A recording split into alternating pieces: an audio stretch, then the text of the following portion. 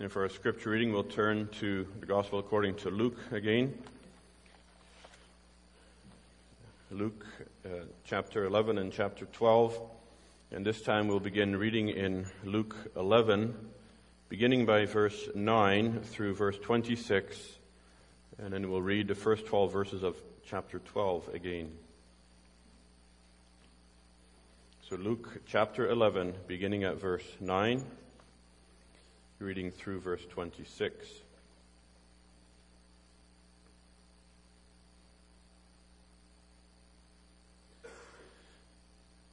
So I say to you, ask, and it will be given to you. Seek, and you will find. Knock, and it will be opened to you. For everyone who asks receives, and he who seeks finds, and to him who knocks it will be opened. If a son asks for bread from any father among you, will he give him a stone? Or if he asks for a fish, will he give him a serpent instead of a fish? Or if he asks for an egg, will he offer him a scorpion? If you then, being evil, know how to give good gifts to your children, how much more will your heavenly Father give the Holy Spirit to those who ask him? And he was casting out a demon, and it was mute.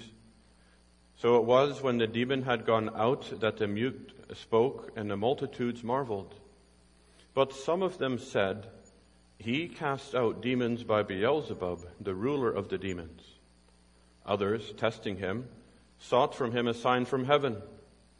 But he, knowing their thoughts, said to them, every kingdom divided against itself is brought to desolation, and a house divided against a house falls. If Satan also is divided against himself, how will his kingdom stand? Because you say, I cast out demons by Beelzebub. And if I cast out demons by Beelzebub, by whom do your sons cast them out? Therefore they will be your judges. But if I cast out demons with the finger of God, surely the kingdom of God has come upon you. When a strong man, fully armed, guards his own palace, his goods are in peace. But when a stronger than he comes upon him and overcomes him, he takes from him all his armor in which he trusted and divides his spoils. He who is not with me is against me, and he who does not gather with me scatters. And when an unclean spirit goes out of a man, he goes through dry places, seeking rest, and finding none, he says, I will return to my house from which I came. And when he comes, he finds it swept and put in order. And then he goes and takes with him 7 other spirits more wicked than himself, and they enter and dwell there. And the last state of that man is worse than the first. And now moving again to chapter 12 at verse 1. Luke 12, verse 1.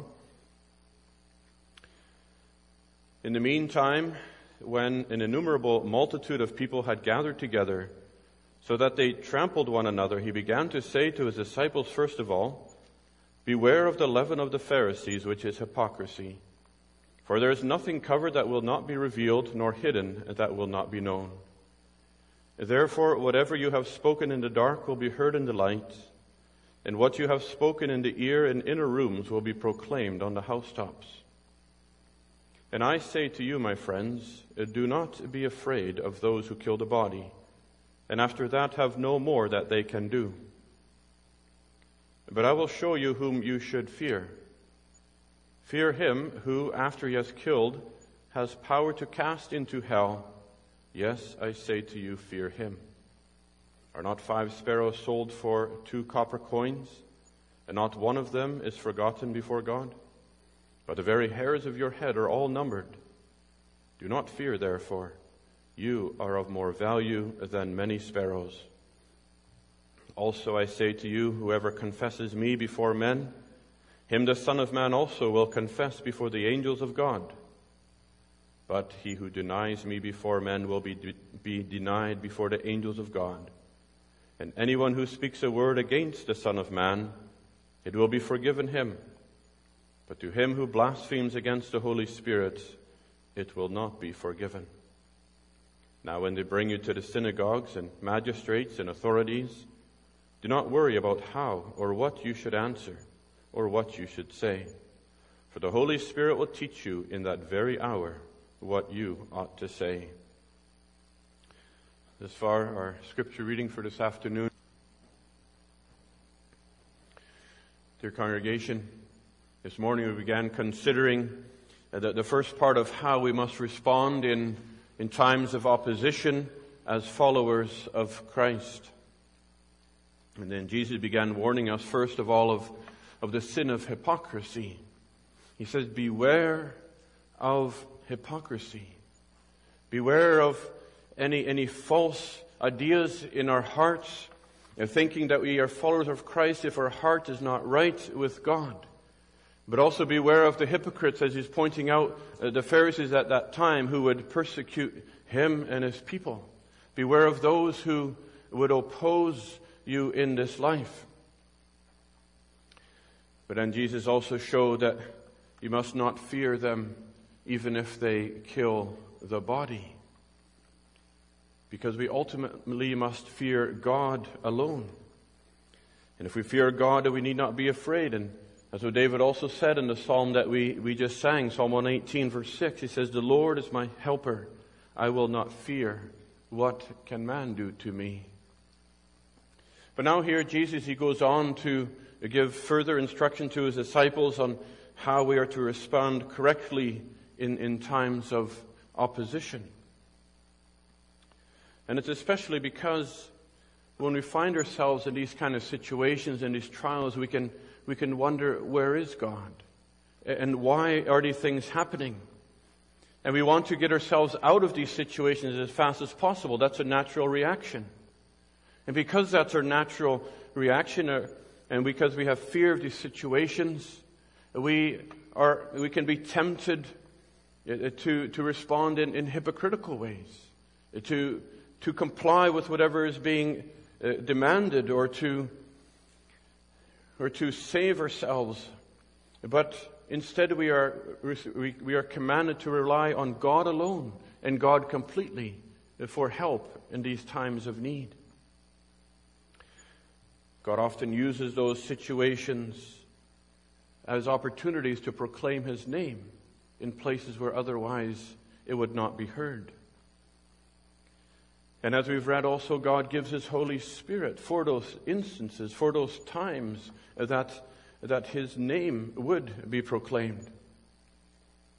We can read in the books of Acts of how it was through persecution that the apostles were scattered abroad throughout all the country, and how they then began to preach the gospel everywhere that they went.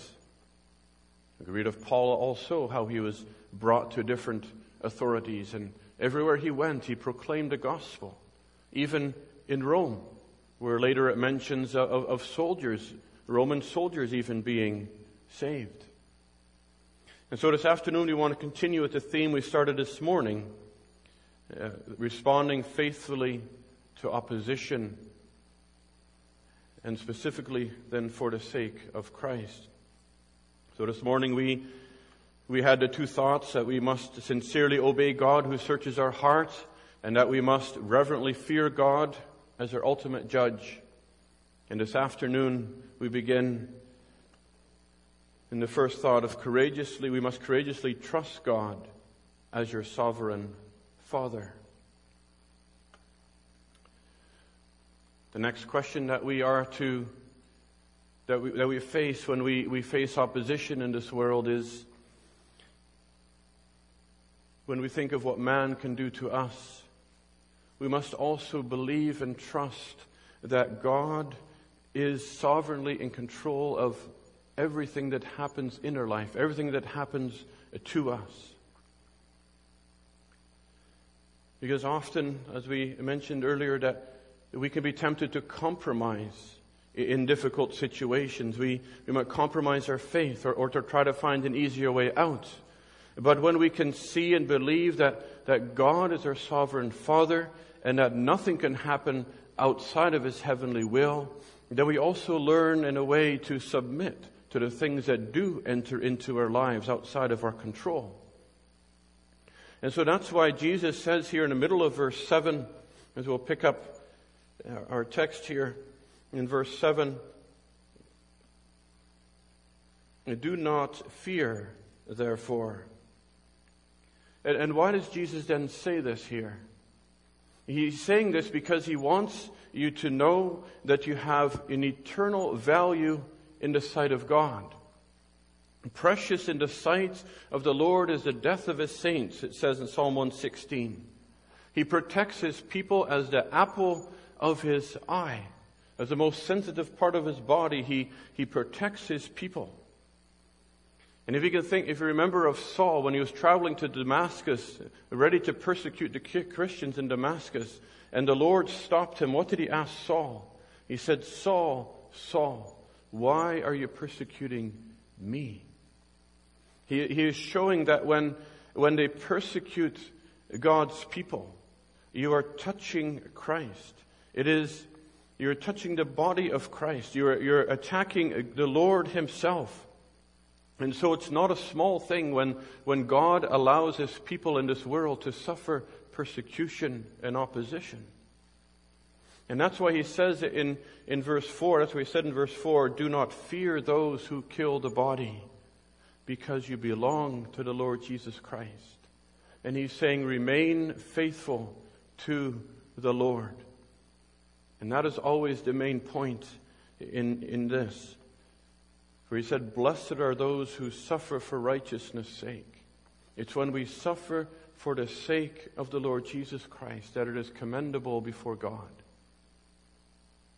Peter says, what good is it if you suffer for evil doing? But when you suffer for good and take it patiently, it is commendable before God. And so to trust God and not to fear, we must also recognize who he is, that he is the tender Father and the sovereign ruler over everything in our life. He is sovereign over every detail in our life. It says in this text that every hair is numbered. Not a hair can fall to the ground outside of his heavenly will. And he says that even the sparrows, even though they're considered of little value in those days, and they sell a number of them for a few coins, he says not one of them is forgotten by our Father in heaven. They're traded for a price. But Jesus says, you are of much more value than many sparrows. And so God, the tender Father and sovereign ruler, governs what happens to every one of his creatures in this world. Certainly he would care for his people who have been bought through the blood of the Lord Jesus Christ, his own Son. And so Jesus says this so that we can face trials knowing that God cares for you more than the many creatures he has in this world. And he means to say then never lose courage, never lose hope, but remain faithful no matter what you face, no matter how severe it comes. Endure with patience, knowing that one day you'll stand before the God, your heavenly judge, as we saw this morning.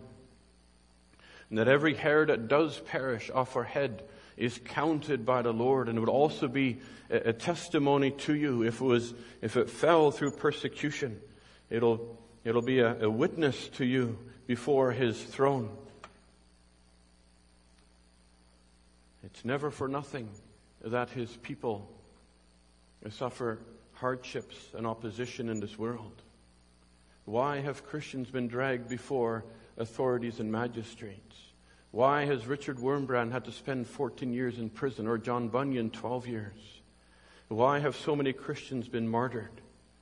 None of them wanted to turn back to this world. None of them could deny Christ. But rather, in the midst of it, they proclaimed his name to their persecutors. And God used them mightily. And they still speak to us today. And Hebrews says the world is not worthy of them. The world's not worthy to have them in this world. But they remained faithful to their Lord throughout. And so we also, even though we don't face a direct opposition right now, we are to help the body, the church of Christ.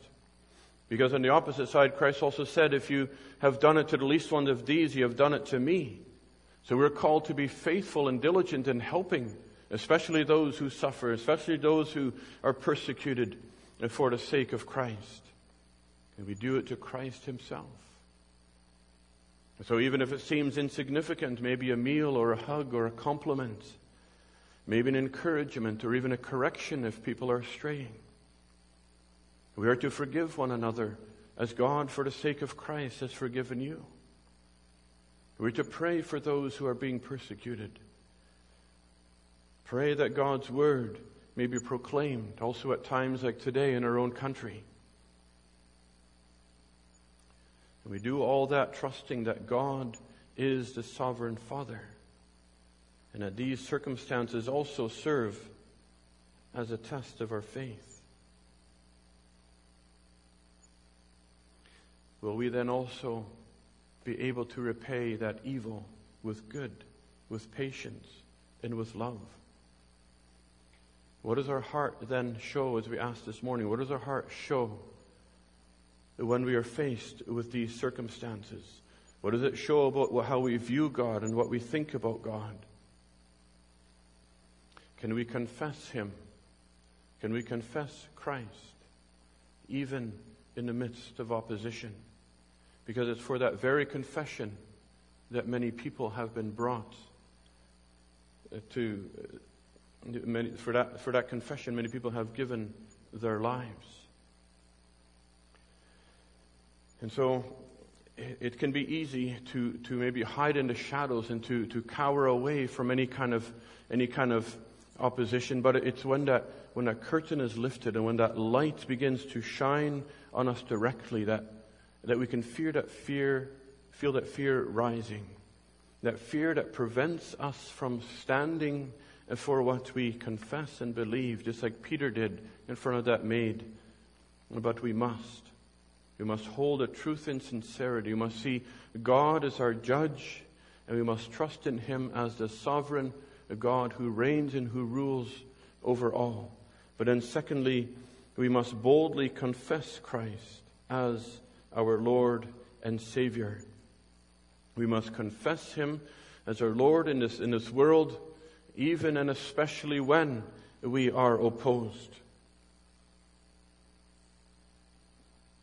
Even though it is difficult. He says in verse 8, also, I say to you, whoever confesses me before men, him, the Son of Man, also will confess before the angels of God. But he who denies me before men will be denied before the angels of God.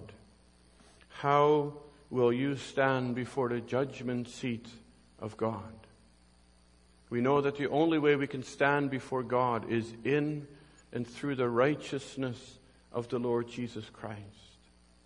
Those who confess and learn to confess Christ in this world, Christ will confess them before his Father in heaven. He will stand there as your advocate in your defense.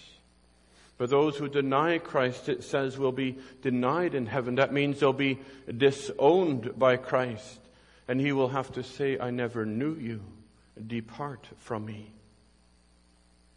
And that's why it's so important that we must learn to confess and submit to Christ here in this world, to obey God rather than man. And when we do that, we must recognize that Christ said that we are not above our master, that we're not to expect any better treatment than our master received, which in this world he said, you shall suffer persecution, you shall be hated of all men. If they persecuted Christ, they will also persecute us. And it is for the purpose, he said in Acts 1, that you shall be witnesses unto me, unto the ends of the earth. And so it is exactly at these critical moments, in the times of pressure, in the times of opposition, that we are called specifically to confess Christ before the world. That's why these Christians are hauled before the magistrates and the judges. That's why the believers are scattered throughout the world through various persecutions, so that they can preach the name of Christ around the world. We're called to confess his name, not only here in the church, not only publicly in the safety of the church, but also in everyday life, wherever we go. We've been named with the name of Christ. We've been baptized in the name of the triune God. And in Romans 10 it says, if you confess with your mouth the Lord Jesus and believe in your heart that God has raised him from the dead, you will be saved. And so it's with our mouth and with our life that we confess him. But on the other hand, it's also with our words or even with our silence that we can deny him. And we can pretend to be religious. But if in it all we deny him, we are nothing more than what he said this morning, hypocrites. He said, beware of hypocrisy. So we're called to confess his name before this dying world. And that was the secret of Moses, and he said he endured as seeing him who is invisible.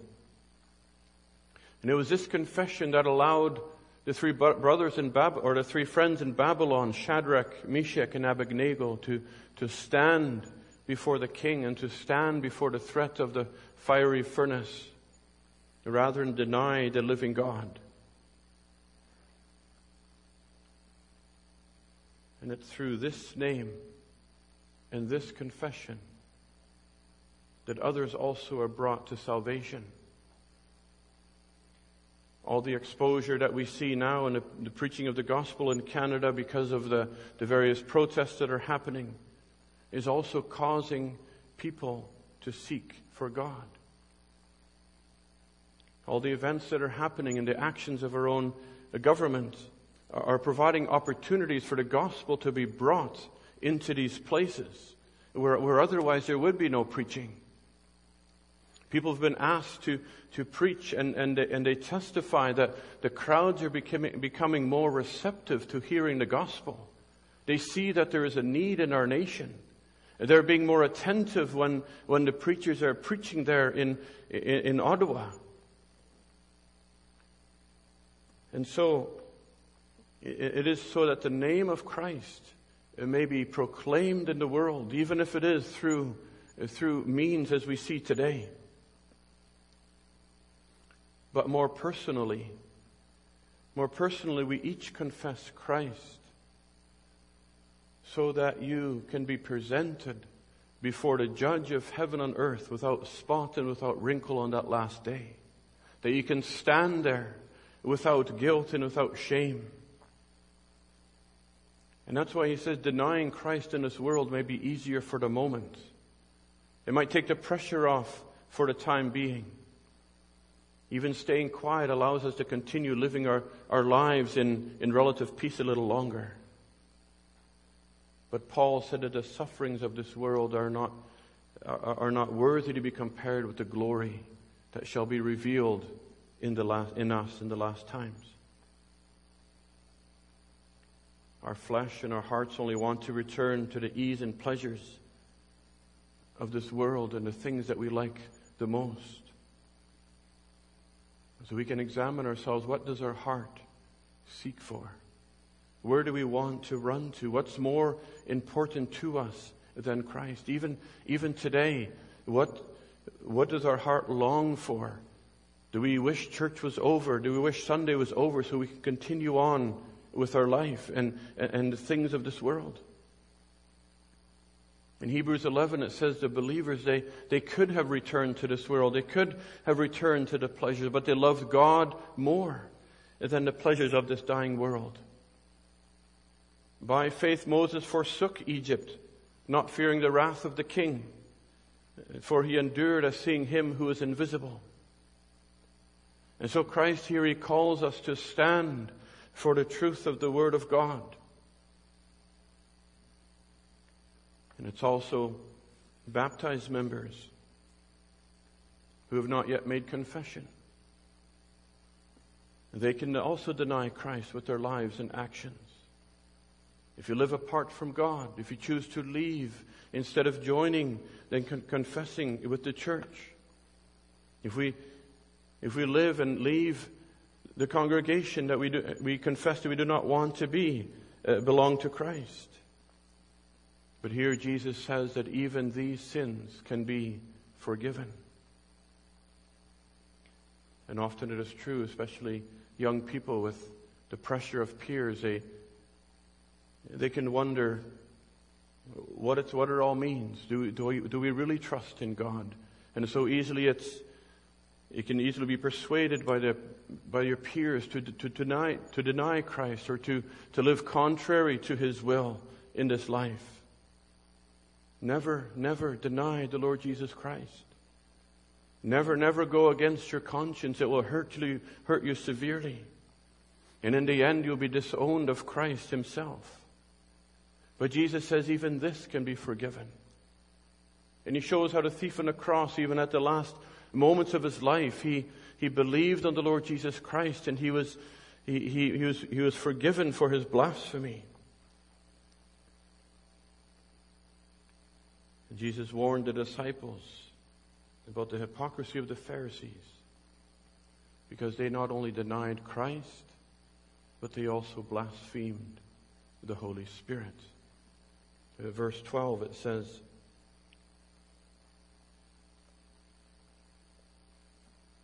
or verse 10, and anyone who speaks a word against the Son of Man, it will be forgiven him. But to him who blasphemes against the Holy Spirit, it will not be forgiven. And what does that mean? Well, that's what we read earlier in Luke 11 here. The opponents of the Lord Jesus, they had been ascribing to Satan what the Lord was doing, what the Holy Spirit was doing through Christ in casting out the devils, all the signs and the wonders that He was doing and His preaching. They heard Christ speak, and they knew it was convicting them of sin, and they knew they could find no fault in the Lord Jesus. But out of spite and because of the conviction, because of that Lord Jesus' teaching was confronting them and accusing them, they ascribed to Satan what the Lord Jesus was doing and what they knew was from God. So the sin against the Holy Spirit is when you're ascribing to Satan that which is obviously from God, and He says there's no forgiveness for that sin. Now we all need repentance to be forgiven. But instead of repenting, these Pharisees, they blasphemed and they hardened their hearts, and in so doing, they resisted the only way to repentance. They made up their mind not to listen to the Lord Jesus, and not to listen to any promptings of the Holy Spirit, not to listen to any of their conscience that was convicting them of their sin. And they refused to come to the Lord Jesus for forgiveness.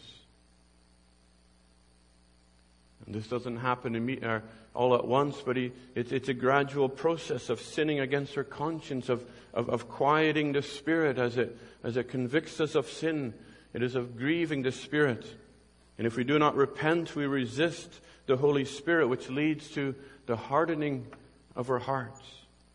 And that's why we sang in Psalm 95, do not harden your hearts. Because then the Holy Spirit no longer will work in our hearts.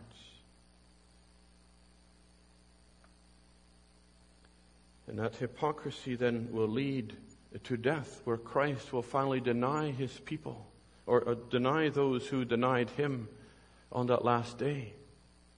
Keeping lies in our hearts. It will harden our hearts and sin against the Holy Spirit. So He says, beware of hypocrisy, as we heard this morning. So if we're living in any known sin, contrary to the law of God, we must repent and we must confess it now. Do not quench the Holy Spirit. But if we fear committing this sin, if we fear sinning against the Holy Spirit, those who truly desire repentance, those who desire faith and salvation from Christ are not guilty of this. We still desire that work of the Spirit. We still need His grace and faith.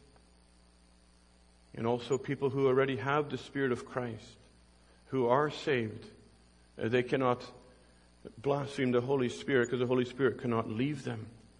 Even though by our sins we can still grieve Him. And so Christ calls us to boldly confess Him as our Lord and Savior. So what fear do we have when we think of facing opposition in this world? We can think, well, who am I? And what can I say? Well, I'm just a farmer. I'm just a carpenter. But Jesus himself was also a carpenter. Jesus himself had the Spirit given to him without measure. He also needed to learn and to walk in this world, and so do each one of us.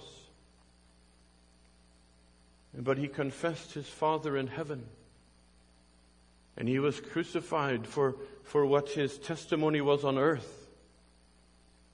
And for that confession, many Christians have had their body killed, but their souls delivered to be in the presence of the living God. But that also takes us then to our last point that Christ gives. He says, do not fear, because he will also give his Holy Spirit. And so our last point is, calmly depend on the Holy Spirit as your teacher. Verse 11 says, now when they bring you to the synagogues and the magistrates and authorities, do not worry about how or what you should answer or what you should say. And so Jesus, again, he encourages his disciples and every Christian, and he says, do not worry, that is, do not be anxious about what you need to say. It does seem inevitable that some will have to face this. In one way or other, every Christian will have to face this. In some form, we face trials or opposition. But why must we not worry about it? He says in verse 12, for the Holy Spirit will teach you in that very hour what you ought to say. You don't have the words to speak. You can never prepare for those moments of intense fear and dread and uncertainty. But God here, he promises to give his Holy Spirit to help in those moments.